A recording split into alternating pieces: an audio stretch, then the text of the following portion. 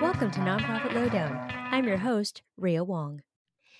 Hey everyone, welcome to Nonprofit Lowdown, another episode with me, Ria Wong, your host.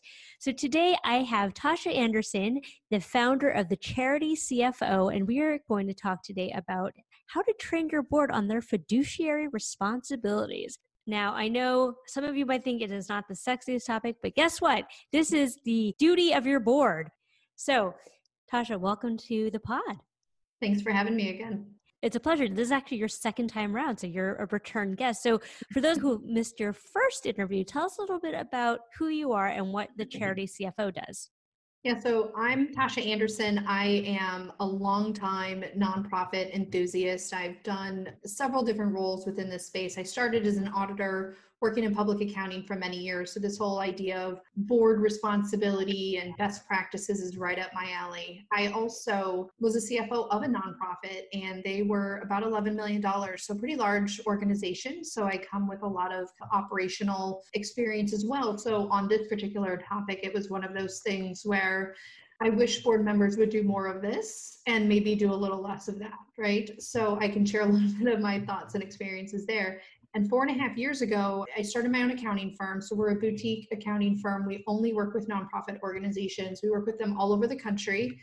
And really our target audience is generally that small to mid-sized nonprofit, right? Looking for some additional financial thought leadership. And I started it because everyone listening is likely involved with the nonprofit space in some capacity or another. And I think everybody kind of knows what a talent shortage there is in general, but particularly in the accounting space.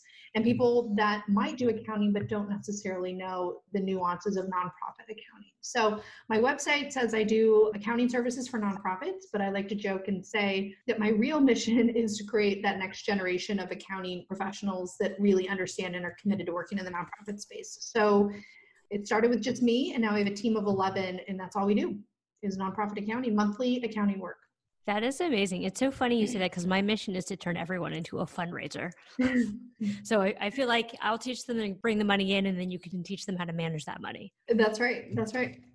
So let's start there because I do think that's interesting. So in my experience, when you have board members, they generally tend to come from a corporate background. And so they may understand corporate finance or corporate accounting, but nonprofit is a different beast. So can you walk us through the big picture? Like, how are those two things different?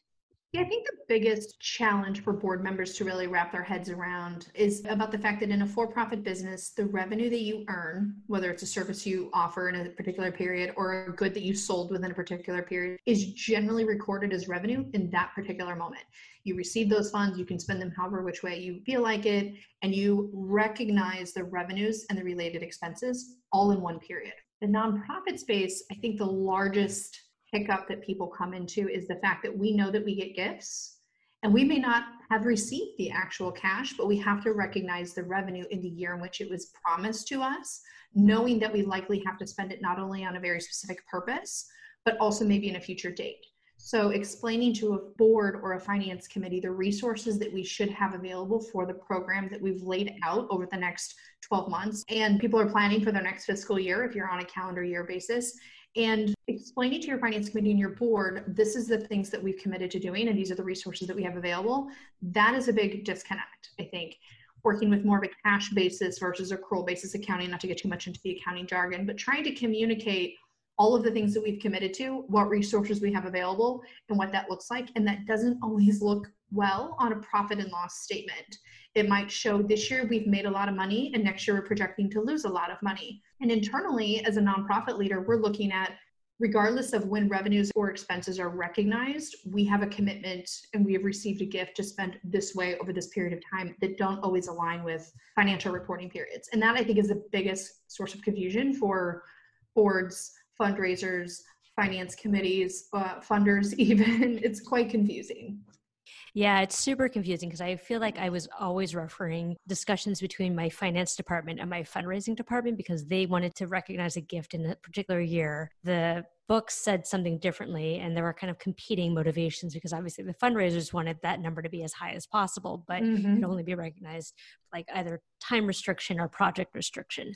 So The other thing is, I know that there's different terminology between nonprofit finance and for-profit finance. Can you walk us through some of the terminology, which may also be confusing for some folks? Yeah, I think it's confusing. There are a couple different sources, I think, of confusion. I think on a very foundational level, the technical terms of what the for-profit world would call a balance sheet or profit and loss statement or income statement, they use different words in the nonprofit space. They by and large mean the same thing. And oftentimes when I'm talking with my clients, I'm communicating in the way that they understand. So we call a balance sheet a balance sheet. In the nonprofit world, technically it's called a statement of financial position. In the for-profit world, you have a profit and loss statement, or oftentimes called an income statement. I call it an income statement or a profit and loss because that's what makes sense to a lot of the board and the finance committee.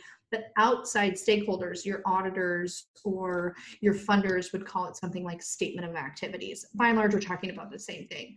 The one differentiation between those two reports and why they're called different things is simply around this whole net assets, which is essentially the equity of a company.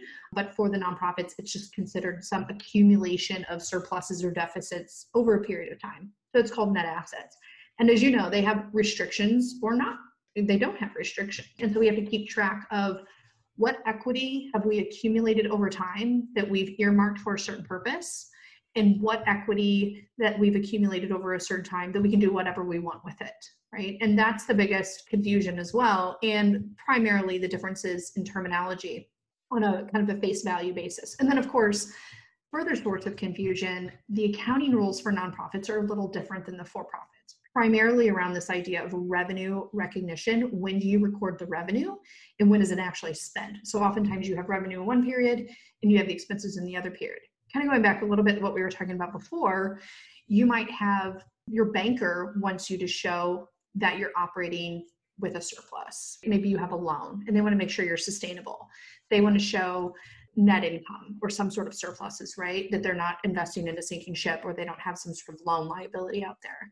Your program folks need to know how much money are you supposed to spend to meet these particular outcomes. Maybe you have a restricted gift. Right now we have a lot of individual assistance grants given for people in response to economic downturns or COVID or other natural disasters. They have to spend it in a very particular way in a very specific time frame. So they have their own set of goals. The fundraising department has a very specific dollar amount that they're required to raise, and they want to count, to your point, all of the things that they can to apply towards that goal. So you have all of these individual people ultimately after the same thing, but interpreting the data completely different. And they have different objectives. And that's a huge source of confusion for people. So not only do you have internal confusion, but we have confusion on the outside with funders, lenders, board members. But to make things even more complicated, you have your set of rules for your audited financial statements if you're getting audited, or what they call generally accepted accounting principles. And those are what I call like the accounting gods. They're the people that make up all the rules on how we have to record things. That is different than the IRS. The IRS has their own set of rules for what they like to include or not include or how it has to be presented. So oftentimes you'll have in the same year a financial statement that does not match what's on the 990. And I think people get confused by that, thinking there's a clear error, but there are certain things that the IRS does not allow you to include. Again, further confusion. And I've been in different funding meetings with either board members or CEOs of a nonprofit, and people ask the question, are we supposed to use our 990 numbers or are we supposed to use our audited financial statement numbers? And people that aren't informed of those differences kind of look at them like they're lost because they should match in theory, but they don't. And that's where all of these different sets of rules and all these different uses of the data just creates a lot of confusion. And I've talked a lot about this buzzword of transparency, and people believe that nonprofits aren't transparent enough. And I actually think that maybe even in some ways we're a little overly transparent in the way that we have to present the same data in different ways to different sources that create just mass confusion of no fault or intention necessarily of the nonprofit. There are some outlier cases, of course, but by and large, they try to be as transparent as possible. And we're not even talking about other things like annual reports or general marketing kits that they might share with the public that might have information displayed a little bit different way. So it's a really difficult thing to navigate for many people. I want to talk about this because I think we have this idea of like the numbers don't lie. And actually, I had a CFO who is very experienced. And I said, what did the numbers say? And she looked at me, what do you want them to say? And I was like, what do you mean? They're numbers. They don't lie. But to your point, it really is about how you're presenting them and what numbers they're looking at under sort of what GAAP principles and so forth. Yeah. So can you walk me through a little bit about the proper altitude for your board? Because in my experience, there are kind of two camps here. You have the board members who like look at a balance sheet and their eyes glaze over and they're just like, okay, well, whatever the finance committee said. And then you have the finance committee folks who are way too in the weeds. Mm-hmm. I'm wondering if you can give us some thoughts about how do you get them at the appropriate level of oversight that's not too in the weeds, but not too sort of big picture that they're losing sight of the details. I think the first step on how to do that is coming up with really clear expectations for what the board members, specifically the finance committee, is responsible for doing and objectives that we want them responsible for, and then including that in the board training. Because I've actually been part of board training before, not as a board member, although I've done that as well, but educating the board on this is what we need from you as a board member that will ultimately join the finance committee, and being really clear about what those expectations and almost have a job description to say, these are the things that we want you to be involved in at the appropriate level. And then they have a really clear understanding of what those expectations are. And the truth is, I think it's confusing for board members because you'll have one organization that's really lacking on the infrastructure. They just don't have the administrative capacity to develop their own budget or develop their own accounting system or manage their own finances, that they rely too much on a volunteer board member for that role. And then in another situation, you have a nonprofit that is very stable, has that infrastructure, and then the board members overstepping their bounds. So I think that's a little bit of the challenge. And I've experienced that in my role as a board member in different ways. But I think some of the things that a board member should be involved, and I kind of have like a top 10 list, and really starting even at some of the more foundational things for the smaller organizations that are getting started and they don't really have a good sense of what a board member should be doing. But I think this is a good checklist for even larger, more sophisticated nonprofits that need to reevaluate what their board members should be doing.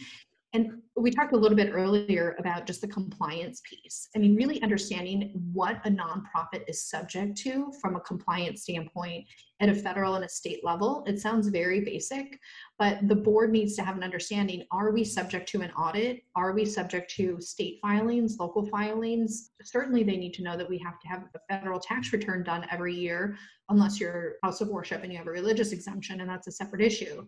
But understanding what does a nonprofit have to adhere to from a compliance standpoint, and more specifically, as we get new contracts and we grow in complexity and size, asking those questions. If we're taking out a loan, does that now trigger us to require an audit? Asking those questions and then making sure that the nonprofit is doing those things, I think is really important. But then do we have the proper internal controls and systems in place to successfully complete that? In other words, do we have even the basic paperwork maintained? Are we maintaining a document retention policy? Are people keeping receipts? And again, this is at a very foundation level. Presumably they would be asking questions about, well, is there some sort of internal controls going on? Who's signing checks? Just to have a good sense. And frankly, most nonprofits or all nonprofits should have some sort of policies and procedures or some sort of internal control narrative just to say to the board, this is how we handle the basic functions of our accounting.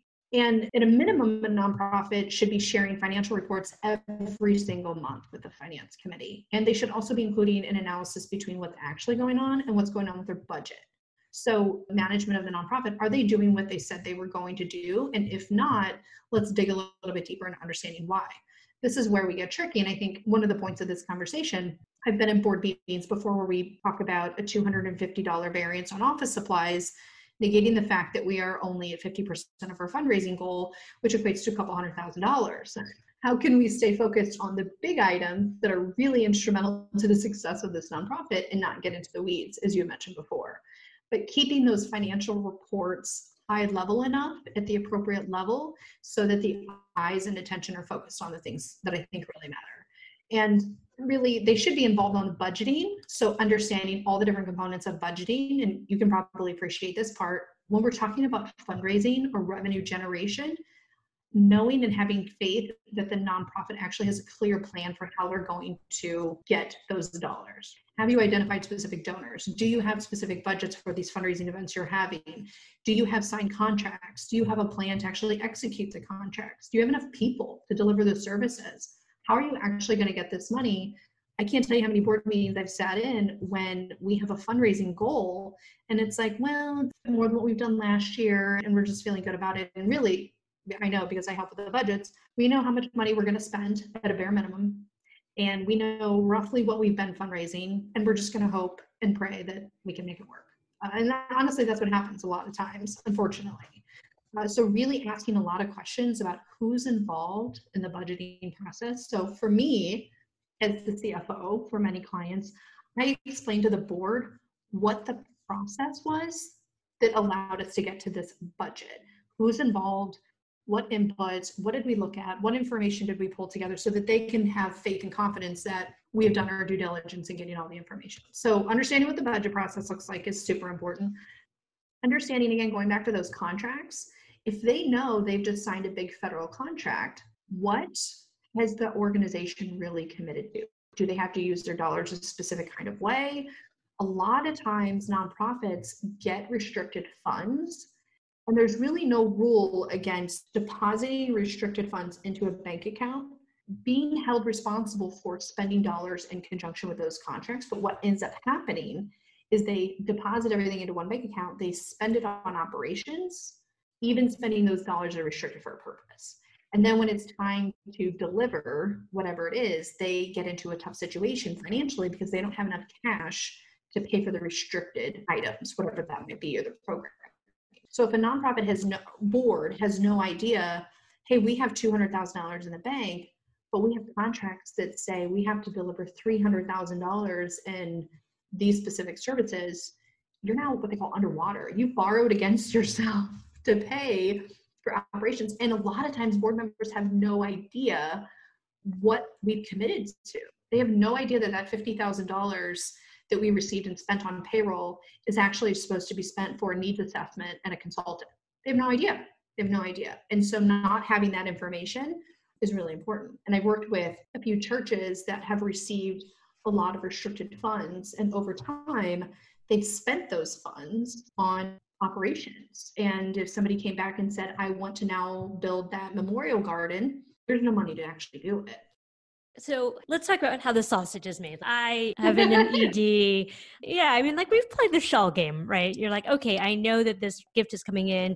It's restricted for this, but guess what? I have payroll due next month. And so I guess I'm wondering, as a board member, how do you know really what is that level of transparency around restrictions? Because frankly, like I'm writing the grants, I'm talking to the donors, I'm signing the contracts. And so obviously on some level, like I have to be, as the executive, have to be able to have that level of transparency with them.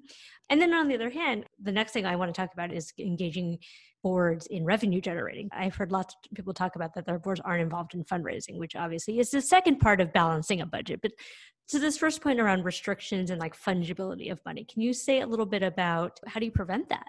Yeah. Well, the easiest way, I think, it kind of goes back to your accounting. Your accountant can set this up to easily track what are the remaining balances you owe for whatever the restricted purpose is. And if they're not able to do that, get a second opinion because it can be done. We do it all the time. Very simply, what you do is you take your cash balance, what's in your bank account, and you look at what is in this temporarily restricted balance. So if you have $100,000 in cash and you go down to the end of your balance sheet and it shows $200,000 in restricted assets, means that you owe somebody $200,000 of something. You only have $100,000 in the bank. So you have to be able to reconcile between those two things. So it's a really simple formula. So as a board member, just looking at those two things, how much cash do you have and how much do you have committed for a very specific purpose? And are you upside down there? And oftentimes not, but sometimes, yeah. And there might be a reason for it. I don't want to get too much into the accounting jargon, but at least having that understanding of why are those two things different and understanding what's happening there. So I think at a very foundational level, it sounds very complicated what I'm saying, but it's really just comparing those two line items to see, do we have enough cash to meet those obligations? And if not, we have to come up with a plan. And I think the best advice I ever received about finances and being a board member is if you have a question, ask, because I think so often board members are so scared about appearing dumb or whatever that they don't ask the question. And like they say in school, if you have a question, other people probably have the same question. Yeah. And I think what's good for you to provide a board to keep them from getting into the weeds is giving them an executive summary. We do that with all of our clients. So we have the financial reports, the numbers, that people glaze over and they get confused and then they kind of shut down and don't ask questions, to your point.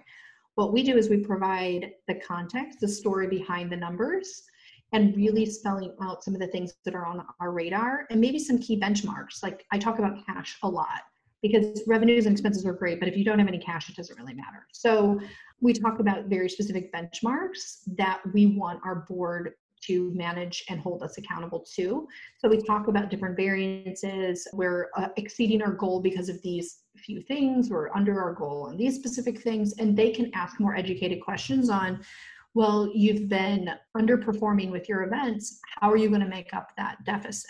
As opposed to if they just looked at revenue, they didn't really understand the composition of each one of these line items on that report, they wouldn't be able to ask those questions. But when you put it in a narrative format, that tends to drive a lot more conversations than just simply giving the numbers on the reports.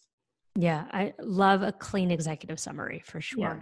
So there are lots of questions coming in, but before we get there, I just want to talk about involving board members on the revenue generating side, because I feel like I've certainly been in meetings, the annual budget approval meeting where they're asking lots and lots of questions about the expense side, but somehow they aren't really getting as involved on the revenue generating side, particularly when it comes to like two line items in particular. I would say the board contribution line and the individual contribution line. So I'm just wondering if you could walk me through any training or guidance that you offer board members around their fiduciary responsibility to also help the organization fundraise. Yeah, that's a great question. And you probably know every nonprofit operates a little differently on their approach. I think that that's something that a nonprofit really needs to think about when a board member joins, the ways in which they expect board members to support. And again, putting that in the board training to make that really clear. And some of the things that I've worked on with my clients is really defining what that contribution looks like, not just in dollar amount, but here's an example. I have one client whose board members tend to donate a lot of in-kind things. And the in-kind services or goods may not necessarily be something that the organization would have been trying to purchase otherwise. So they're just donating. For example, they have a parade and they let the organization borrow some limos for the parade. We would have still had the parade had we not had the limos. And they valued it at whatever their board contribution level was. Let's say it was like $2,500. Well, there's a point where we need cash to operate. And so really defining what kind of contribution do you want your board to be giving, and what is the expectation for them to bring new donors, to participate in so many different fundraising events, and really being clear. You have different board members that are very well connected, and they can bring other well-connected people that have sources of means and sources of money, right? You have the check writers a lot of times, and you have the doers. So people that roll up the sleeves and really help get the work done. And then you also have those that write the checks. And so really, what are those expectations? What is the involvement? And truly, even as something as simple as being involved in meeting with potential donors, having board members present at those events. For example, I've done a lot of United Way visits. I've been on both the allocation panel. I would interview nonprofits, and then I was on the receiving end of those interviews. And having board members involved enough in the organization to speak to potential donors about that, whether they can bring donors to the table or they can at least be involved in the conversations. All of that is really important to spell out, I think, in your initial board training, make that really clear, and have a really clear system for holding people accountable to that. So if there's a minimum contribution that a board member must make in way of a cash donation, making sure that there's a level of participation. And as you know, Ria, like that's asked a lot on grant applications. What percentage of your board contributes to your nonprofit? Because if your board members aren't contributing, they have to ask, why should they? And so other people that have started looking at employee giving and all those other sorts of programs, but for sure with the board, and spell out what those expectations should be. And like I said, something that people don't think about, the types of gifts that you're trying to get from the board. Okay, I have one last question before we open it up. So this is kind of a champagne problem, but year after year, would always try to make sure that we have some kind of surplus at the end of the year, right? And so over time that accumulated. And I'm just wondering, in your estimation, is there a point at which too much surplus or too much reserve is too much? Because in my mind, it's like more is better. You never know when there's going to be a rainy day. And occasionally, not often, but occasionally, especially with foundations, they would look at our balance sheet and be like, well, you have over $1 million in the bank. Do you really need our money? Wondering if you could speak to that issue. Yeah, I can, because I actually had to write a new policy in response to a United Way complaint that we had too much money. So I can speak to that really well.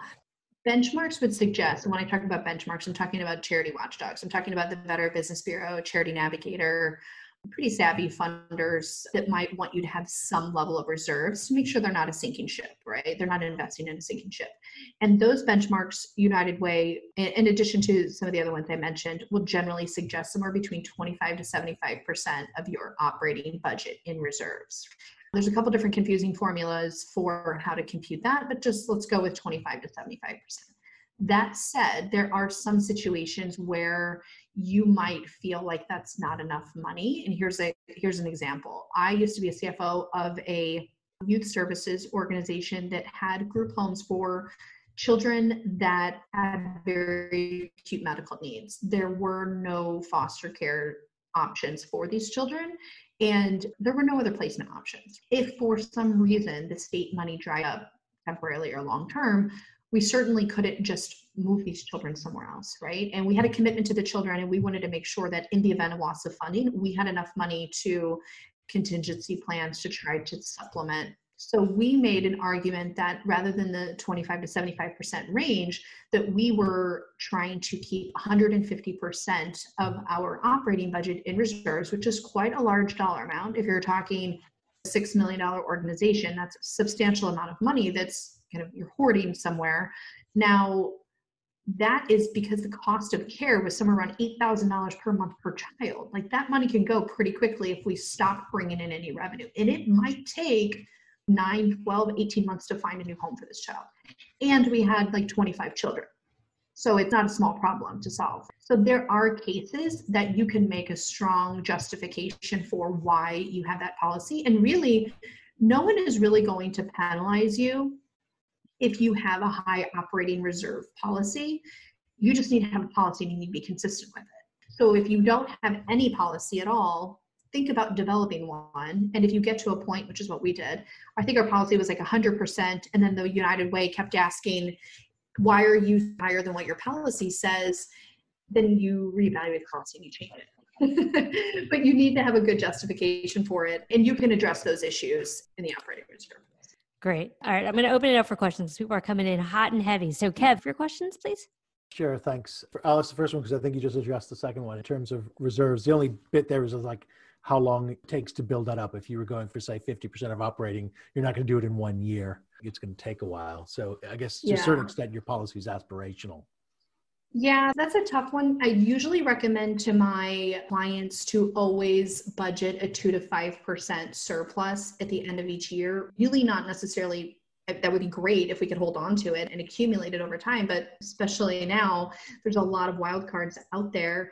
And then another way people can accumulate that reserve is through this idea of depreciation. So for example, I have one client who has a lot of depreciation expense. Some people don't include that in their budget because it's not actually cash that they're spending. Right. But if you include it as an expense line item that you have to fundraise for, then by including that in your budget and hitting a balanced budget every month, every year, I'm trying to not get too in the weeds with technical stuff, but over time, you're going to be able to accumulate cash for that line item, which could be substantial for some clients. I have some clients that spend $200,000 a year on depreciation, even though it's a non-cash item, which means in theory, we should be accumulating $200,000 a year of cash to help replace the capital items. Right. Is that really the only way to do reserves as part of your budget, if you will? Yeah, I think for organizations that are just getting started, I think it's a great approach to plan on how do I get to at least 25% to start, and then how do I have a plan to get there, and recognize that that dollar amount for your budget, your reserve, that formula changes every year as your organization gets bigger. So it's kind of a game of like cat and mouse, constantly trying to chase after something, but definitely build in a surplus.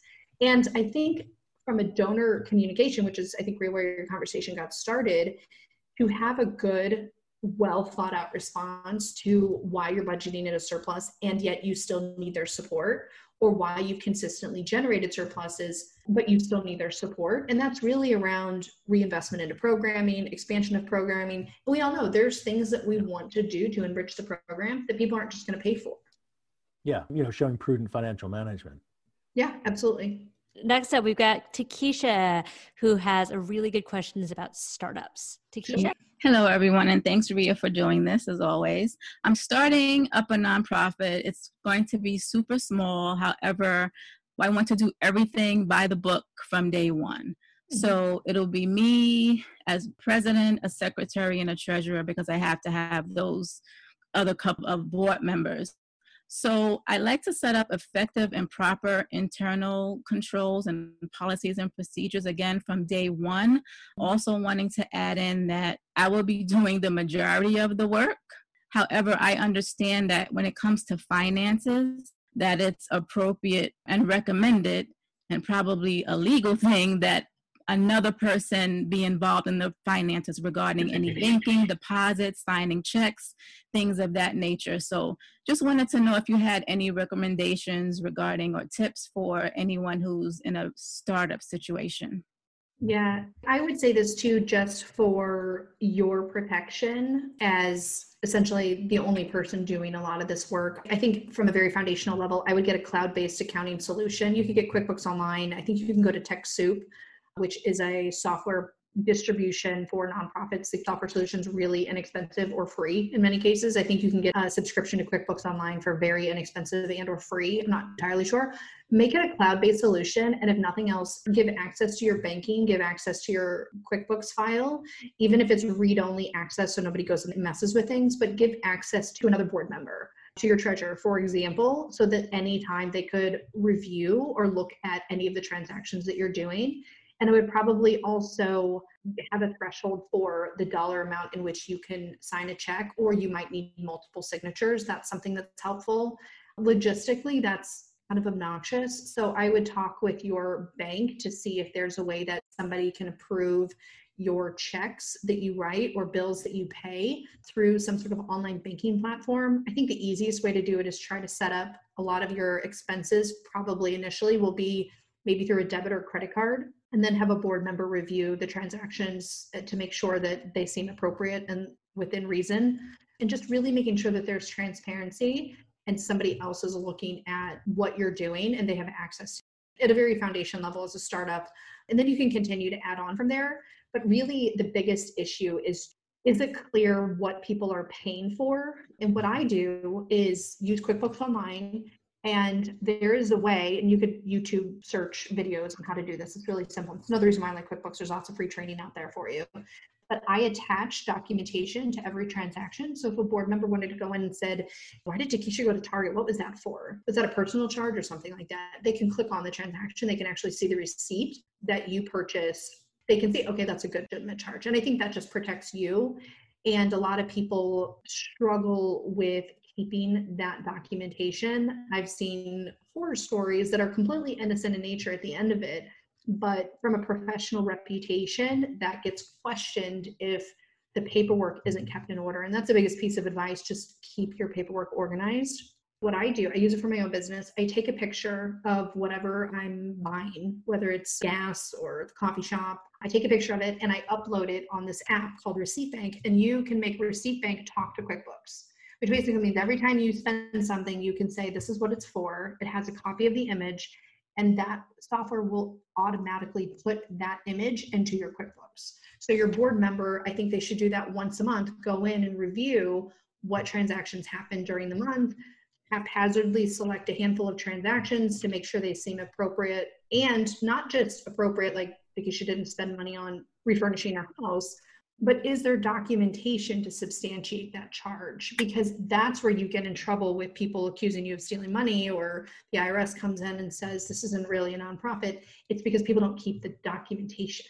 And people think, well, they have the IRS rule of $25 or less, you don't need a receipt.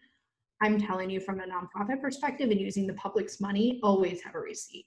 And if for some reason you can't get a receipt, at least do your best to write a memo, or this was $4 for parking and the parking meter didn't give me a receipt or something. I'm making something up. That has happened to me before.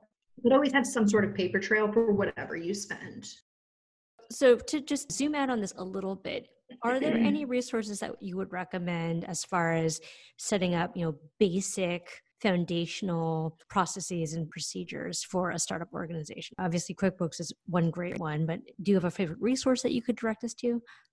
Yeah. One of my favorite ways to get up to speed on accounting, I don't know who this person is. I have no affiliation with her at all. But this woman named Lisa London has a book called QuickBooks for Small Nonprofits, QuickBooks Online. And I'm going to try to find the link. You can get on Amazon, QuickBooks Online for small nonprofits. Her name is Lisa London, and she creates a book designed, I don't know this person, but she writes a really good book for people that are not accountants that need to understand how to use this software. And more importantly, like any software, she teaches you why you need to do it this way so that you can get donor acknowledgement letters, that you can track restricted funds, that you can set it up the right way in order to get the best useful information possible. So that's a really good book. And then if you look at that book and you said, okay, this makes sense conceptually, I'm not sure how to navigate the software to do that.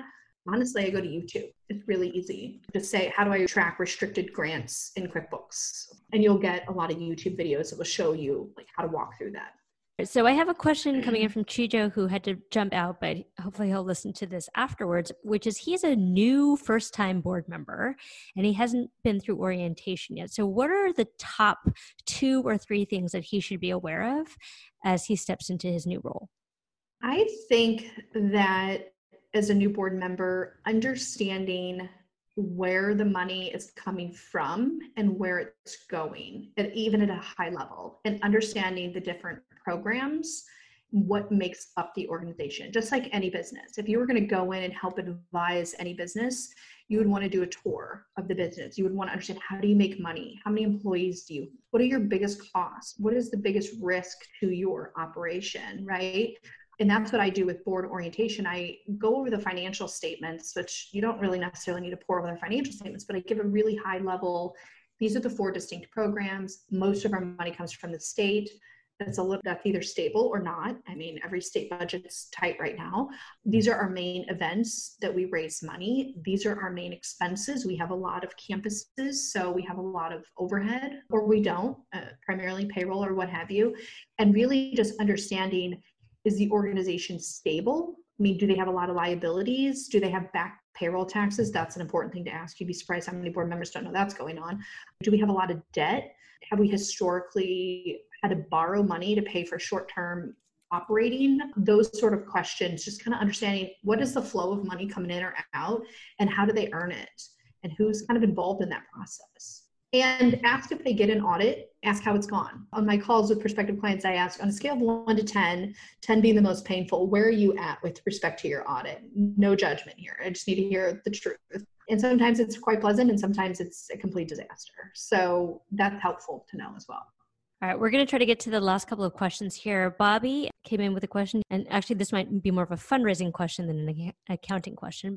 I'm also starting a nonprofit now, and I'm doing the fiscal sponsorship for the first 2 years. So I thought that was going to buy me time for board members. I have an advisory board now to find the right board members, but apparently I have to incorporate now anyway for purposes of like liability insurance and things like that. Traditionally, I've worked with boards that everybody's a millionaire and there's a minimum required amount of giving. It doesn't necessarily mean they're giving that. Can you have a board member who doesn't come from wealth, but they believe in the mission, they know the population, and the requirements be different for somebody who may come out with a lot of wealth and believe in the mission, and they're going to maybe give you the money directly, and then you have somebody who can just help with fundraising activities and be that voice that connects with the community that you're serving. I've got thoughts about that, which is, Bobby, I'm really a firm believer that every board member has to give to the best of their capacity. And so obviously there are some board members that you're going to recruit. Like, for example, when I ran my nonprofit, I had teachers who obviously were not in a position to give a huge amount of money, but I really believe that everybody should make the nonprofit at least within their top 3 philanthropic priorities, which is going to look different for different people. But if they absolutely will not give or will not be involved in fundraising in any way, then they are on an advisory committee. They don't need to be on the board. Tasha, what would you say?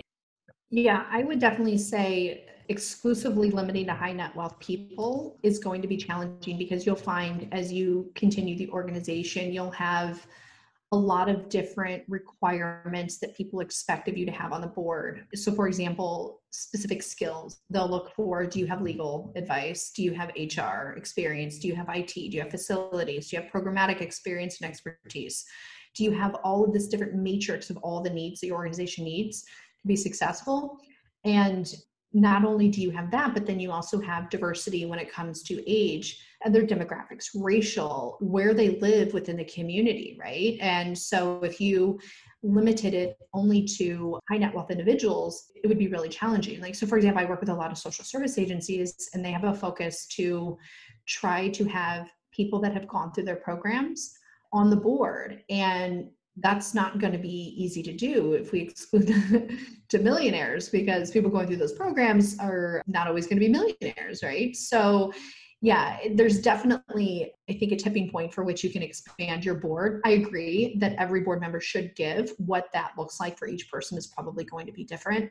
And I also agree with, if you have a board member that is at an opportunity where they're talking to someone and they're thinking of, I'd really like to get introduced to a great nonprofit, I have some planned giving I want to do, I need to leave someone in my will or something to that effect, you want your board members to think of you top of mind. And I've been on some boards where the board members are not really engaged, and you have to wonder, if they had an opportunity, would they think to talk about you and your mission? And that's really important. So I think a good compromise of all of those things. But as I mentioned before, in my experience, a lot of times you have those that write substantial checks. I mean, everybody should write some kind of check, but substantial checks. And then you also have those that do a lot of the work, whether they help with policies and procedures, or they do some different negotiations, like the finance with bankers and investment managers and writing policies. It's a lot of roll up the sleeves and get work done as well. Or fundraising committee could include hosting events and building guest lists and things like that. So it definitely needs to be a mix, but everyone should have an expectation to give. Okay, I think we have time for one last question. Okay, last question coming in from Lena. Hi, I was just had a quick follow-up to that last question about sort of different levels of giving on the board. Right now, we're kind of shifting the board. We're in a transitional phase, I'd say. So we have a lot of older, long-term supporters of the organization, and we're really trying to recruit new members with higher capacity. And so we're struggling a little bit with narrating, changing the give-get expectations for new people coming in, and sort of recruiting with that expectation really set at a higher level, but still obviously honoring the people who've been around for a while and came in with a lower expectation. Like it is, or is there a sort of some strategy around that I'm not seeing to do that well? I'd love to jump in here, because I went through this process. So in the process of my tenureship of 12 years as an executive director, we eventually established a $30,000 give-get, of which $10,000 had to be give.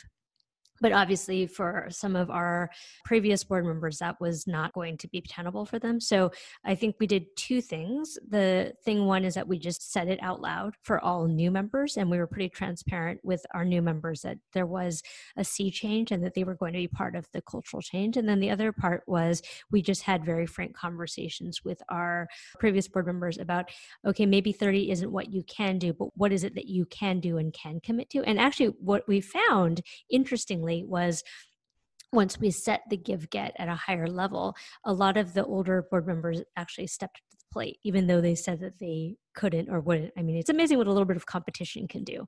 Mm-hmm. So I think it's both about being super clear and kind of just saying what it is, and then having conversations that are very clear with folks. Tosh, what would you say? Yeah, I think sometimes we're hesitant to ask. And I think we make assumptions on what people are willing or able to give without being really clear with the board members on what you need those funds for, what your challenges are, especially if we're not having deep conversations about the finances of the organization or reinvestments or expansion that we want to do. I know we might talk about that at the board meetings, but sometimes the financial issues are glossed over a little bit. And it's really interesting how I've been part of organizations that have longtime givers that we've just never asked them to increase the gift. And I think sometimes we're nervous to do that, but really that's what a great fundraising is to ask people to kind of push themselves out of their comfort zone a little bit sometimes if they really believe in what the mission is. So I guess my question is really, is there clear resistance and not just a 1 or 2 time situation, or is it kind of, we don't want to rock the boat or ruffle the feathers because these people have been faithful to us for a long time, and maybe they might be a lot more receptive to it with the right message than we realize. So I'm all in favor of having those honest conversations with them and the expectations for what new board members would be required to do, and also share information with them about how it's been successful with other organizations. And also, as a leader of the organization, what you hope to do with the expansion of the fundraising and get their buy-in and excitement behind it. Thank you. Okay, I think we have time for one last question. Takesha, this is a juicy one. You want to jump in here and ask your question? I'm asking because I've been in a situation where I've been on a board where I was not able to give nearly to the level that I guess maybe others would. However, I have lots of community connections. I work well with elected officials, things of that nature. However, I did give, like when it came time to go to the annual gala and a couple of other events that we did have. But my question is, how do you suggest communicating the varied levels? Should you be asked, like during a board meeting, about people giving in different amounts? And should this information be included in the bylaws or roles and responsibilities? This is about transparency. Tasha, do you want to take that one? I have thoughts, but I have thoughts too. And I'll just share my experience because I'm a CPA by training, although I'm very interested in the fundraising, as you can imagine. My clients always say it's never enough money for you. And no, it's not. So I would say that in my experience and where I think it's really successful is creating a culture where we talk about board participation in fundraising, individual conversations for what they can commit to, whether it's through their business or whether it's through personal or through connections, is had offline in other conversations privately. And then also what I've seen really effective is getting the board to have conversations within board meetings about, we would really like connections to these particular corporations. Does anybody know anybody? Can we make introductions? And then also I've seen where board members have an expectation to recruit, certainly to fill tables and that sort of thing. And make, to your point, whether you can't do it, you can bring people and introduce them to what we're doing that will hopefully decide to contribute financially.